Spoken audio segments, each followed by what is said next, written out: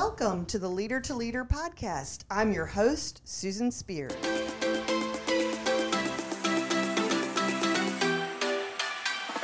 Our guest today is Margaret Hardy. She is the president of Sands Anderson.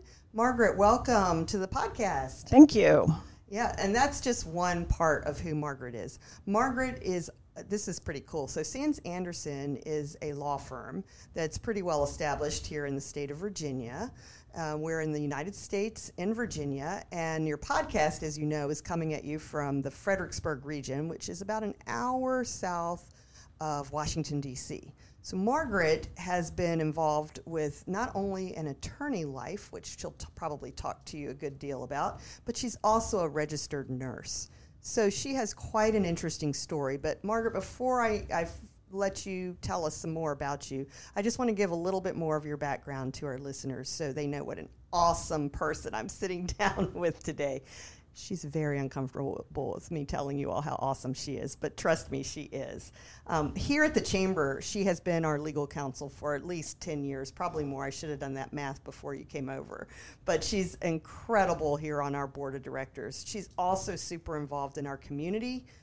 She is currently also legal counsel at the Fredericksburg Regional Alliance, which is our economic development partner here in the region. She is on the board of trustees with Mary Washington Healthcare, and she's a proud member of Leadership Fredericksburg. She was her class president just a couple of years ago.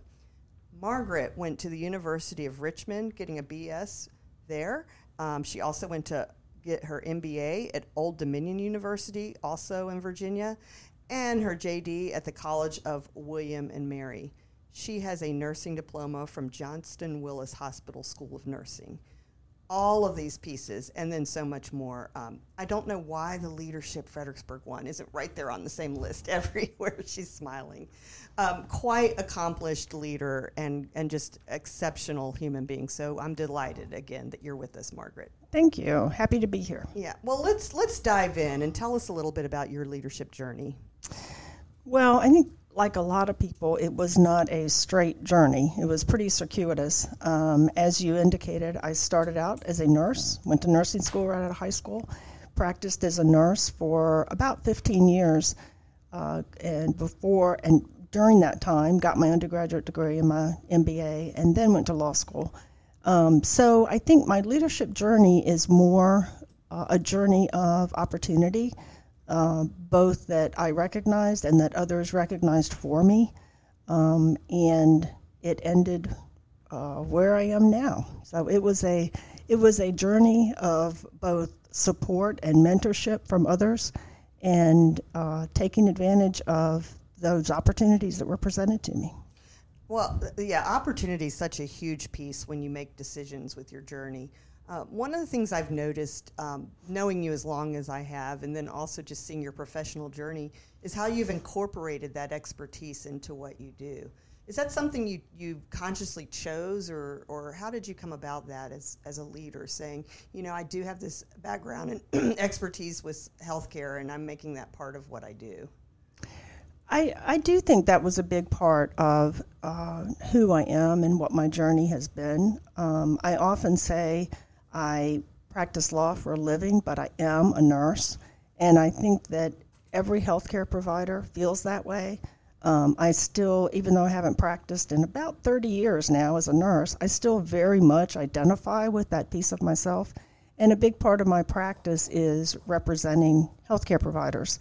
And I know that, everyone when they start practicing law realize very quickly they have no idea how to do it. Law school doesn't really prepare you very well for practice. So when I started out in representing healthcare providers, it was so comforting when someone handed me a medical record, because I thought, this I understand. So it did become part of my journey, and it has continued to be as I represent providers and businesses in the community. Wonderful. When you were starting out in school and all, it was the 80s, the 90s, such a different time. How would you describe perhaps the leader you are today, and how different maybe did you? I guess what I want to say is, did you ever envision Margaret of today back at that time, the leader you are today? No, definitely not. I often say that, the question is often asked of people, where do you see yourself in 5 years? Yes. And I say I would have gotten it wrong my entire life had I predicted the next 5 years. So, many, many things have changed. From the healthcare side, healthcare is a different environment than when I practiced as a nurse. So there have been tremendous changes. But practicing law, when I started practicing, I didn't have email. We didn't have an electronic records. And now we're pretty much paperless. So there's been tremendous changes over time. But some things don't change. The importance of having a good team, the importance of being collaborative. So there are themes and things that are important that don't change regardless of how the world changes around us. Yeah, and wouldn't you say, I think during that time frame, maybe it's just me, it didn't seem like there was as much emphasis on some of those, sometimes people call them soft, I don't call it soft, but things like that, collaboration and teamwork, and how important that group around you is. And today, folks are in coursework and reading and learning early, which is great, about the importance of working together and how to make that happen. I call it kind of rough and tumble, like those 90s. Like you had to figure it out, right? Yeah, I think that's true, and I'm going to show my bias here. I sort of think as there are more women in the workplace and in leadership positions, I think that we tend to be collaborative. We tend to listen to others. I think that's the way we're raised. That's our expectations that society puts on us, and we benefit in many ways from that in the business community. So I think I agree. I think there are a lot of factors in that. One is definitely more women in leadership positions. I also think there is a different expectation about work-life balance, about autonomy, about individual goals, and the importance of recognizing individuals as individuals. And I think all of that plays into the more collaborative nature and our expectations in the workplace. Definitely. Thanks for sharing your thoughts on that. When you think about work-life balance, or in Leadership Fredericksburg, we refer to it a lot as work-family self, and how you break up those pieces. Recently, in our most recent class, somebody talked about, instead of using the term balance, they called it harmony. I thought that was pretty cool to go, okay, when am I in harmony where I'm in a phase where I have to do the most work, or more on life. So I'm sure you've shifted over time, but what are your real thoughts for yourself? Like, how do you balance it all? Well, I like the idea of it being in harmony. I think you can have it all, but you can't have it all at one time. Yeah. So it is a prioritization. It's determining what needs to happen when. And that. I think that's more difficult early in one's career, when you're trying to establish yourself as a leader or in the business world, and it becomes, I don't know if I'd say easier, but you recognize more as you go along the need to maybe compartmentalize a little bit, or maybe prioritize in a way that works. And everyone's different in the way it works. That is so true. Everyone is different. Their life journey is different. Their styles are different.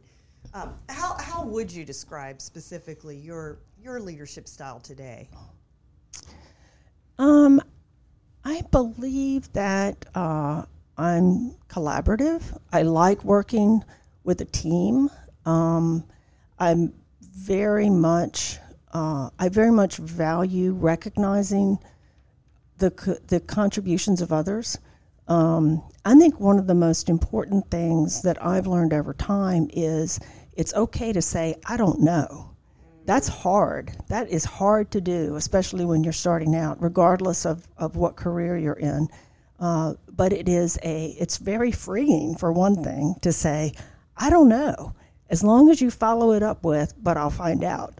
And recognizing that what's important is to be working with those who do know, knowing how to find the answer, and supporting those with that information, with that knowledge. I think the most important thing that a leader can do is putting together the right team and rewarding that team for what they contribute.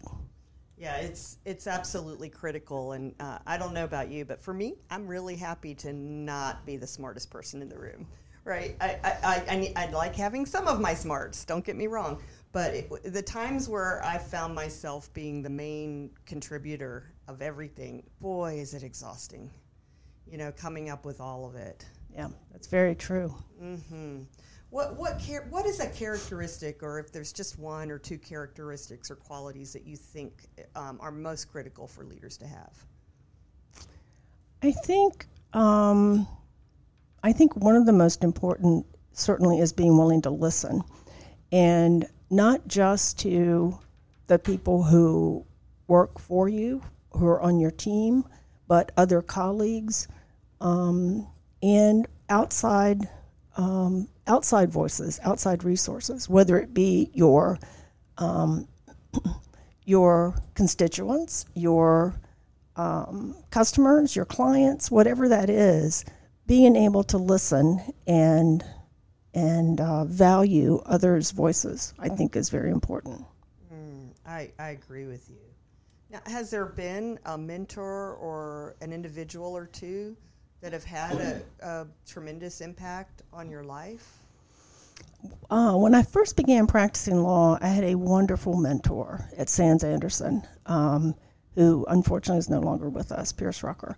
And Pierce was a bigger-than-life personality. He was physically tall, imposing. He was loud. He was a big personality.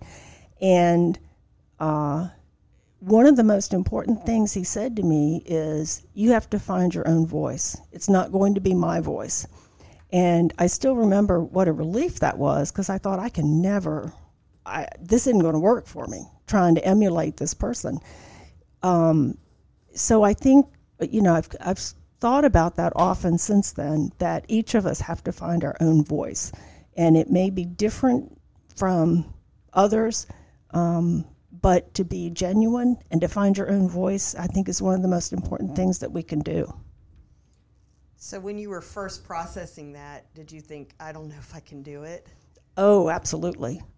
Absolutely. I said, when Pierce retired from the firm and we had a little gathering for him, I said to him, you believed I could do this before I did. And having that in a mentor or in a support system, it's invaluable. Yeah, absolutely. And for him, that might have just been a one day, just him thinking off the top of his head, right? But it had such an impact for you. Right. And he did that for others as well. He was just a great mentor. Well, so as you pay it forward, what advice are you giving to either those younger folks on your team or somebody going into a leadership position? What advice would you give them? Well, I certainly think the same advice is important. Find your own voice. Your path may be different than others. You can do things your own way and be just as successful. It's important to see others' path, to see how others do it, but you have to find what fits for yourself. Well, I appreciate that. That's great. Finding what fits for you and being comfortable with that voice. When I became chamber president, it took me about 4 or 5 years before I put my picture of Mick Jagger back up on the wall, right? Because I was so serious for so long, when you're in the different phases of the journey, and I thought, oh, people won't like that. And then it's like, wait, no, that's really, to your point of you being a nurse, I'm a music major. So we carry all the pieces of our journey in our backpack, if you will. That's true. I actually just thought about you recently, Susan, when I heard they're going on tour next year. I know. I mean, think about that. I mean, there's some professions where you go, okay, so he's 80. And you say, fine, you can still be practicing, right? But dancing around and singing and all, it's pretty impressive. So, listeners, for another time, or you can go look it up if you don't even know who Mick Jagger or the Rolling Stones are. There's actually a great business story, and he did start out going to the London School of Economics. So, and from his family, it was educators. So there's actually a lot of interesting stuff there that I find quite interesting. Somehow you always find a way to bring in the stuff. It's always relevant, isn't it? It's either that or the Labrador Retrievers or something, And, one of the things Margaret and I really have in common, we love animals, right? And I would love for you to share some of that. Well, I do love animals. I have a farm in Caroline County where I have 8 goats. Angora goats, which is where mohair comes from. So they were just sheared a couple days ago, actually. And chickens and geese and 1 duck and dogs and 1 cat. But wait, 1 duck? You need more. Well, that's kind of a sad story. Oh, I don't want to make you sad. We'll come back to that in 2024. We'll get you happy again about the duck. That's so awesome. Yeah, and you're really an advocate for the things you believe in, like animals. So I really appreciate that about you. Margaret has like a super calming presence, but yet she's just as strong and forceful as she can be. Tell me about the things that you enjoy. We're a couple days away, well, really a day away as we're recording from Thanksgiving, and getting ready to just spend a little time in reflection on the things that we're grateful for, the things that, and doing maybe some of those things we love. What would you say on things you're grateful for and the things that you love? Well, I'm certainly grateful for the opportunities I've had in life. I'm grateful for my education. I've said before that if going to school paid better, that's what I'd do for a living. But at some point, I had to actually work. I'm grateful for my husband. And the support that he gives me. And I'm grateful for the passions I have outside of work, which I think are very important. I'm a big knitter and weaver and all things fiber. And I think that it's important when we look at leadership or we look at our work or our careers, I think it's important to not forget to have a life outside of that. And I'm grateful for all of those things. Oh, it's such a great picture that you paint. I visualize you right there up in the suit, and being tough as nails in court, or doing whatever you have to do with your profession. What is your favorite part, by the way, about work? I like the variety. I mean, yes. Being every day is different, and being a litigator, some days I am in court, other days I'm, in front of the Board of Medicine, other days I'm just meeting with clients, other days I'm writing. So I think That's probably awesome. the variety. Mm-hmm. That is awesome, and I don't know if everybody understands that about what you do. So I really like hearing that from you. Yeah. So anything good that you're reading or watching right now? I'm a big reader, and I like just about everything. Right now, I'm reading I read a lot of fiction and nonfiction. Right now, I'm reading a book called Hamlet by Maggie O'Farrell, which is a novel written during the plague, which doesn't sound like a rollicking good time, but it's very well written, and I think there's a lot to be learned from fiction. Actually, some people think, they only read nonfiction, but others' stories, we can benefit from those, whether they're fiction or nonfiction. Mm-hmm. Do you ever go back and reread a book? Not very often. It's kind of like travel. I don't often travel to the same place twice. There's just so much to see and do and read. that not usually. I used to do that a lot growing up. Maybe it was the variety, right? Everything wasn't just at your fingertips as like we're used to today. So it'd be like, I think I'll read this book I like again, or maybe go to the same movie twice. Wonderful. There's just so much change, and you have embraced it and remained a calming, positive presence that's just terrific to be around, Margaret. It's a joy to know you. As we get ready to wrap this up, is there anything else you'd like to share with our listeners? Oh, that's a big question. I don't think so. I appreciate, Susan, the opportunity to do this. I appreciate the chamber and its role in the community, and the opportunities it provides, both in Leadership Fredericksburg, which was a wonderful program that really was an introduction for me to much of what is in the community, the leaders and the organizations. So I just thank you for asking me to do this. Well, terrific. It's been great to sit down with you for a few minutes here today. One of my biggest takeaways from listening to you is talking about you've had a journey of opportunities, a little bit about work-life balance and finding your harmony, finding your own voice, using your voice, being comfortable with your own voice. And then the discovery of every day is different, and that is really why how I continue to enjoy what I do. So I thank you for that. She practices law for a living, and she is a nurse at heart. So those are really great takeaways. We thank you to our listeners for spending time with us today. I'm Susan Spears, and our guest again today was Margaret Hardy, the president of Sands Anderson. If you have not already liked or subscribed to the Chamber's Leader to Leader podcast, please go ahead and do so. We would love to have you for more episodes as you get to know the leaders here in the Fredericksburg, Virginia region. Thank you. See you next time.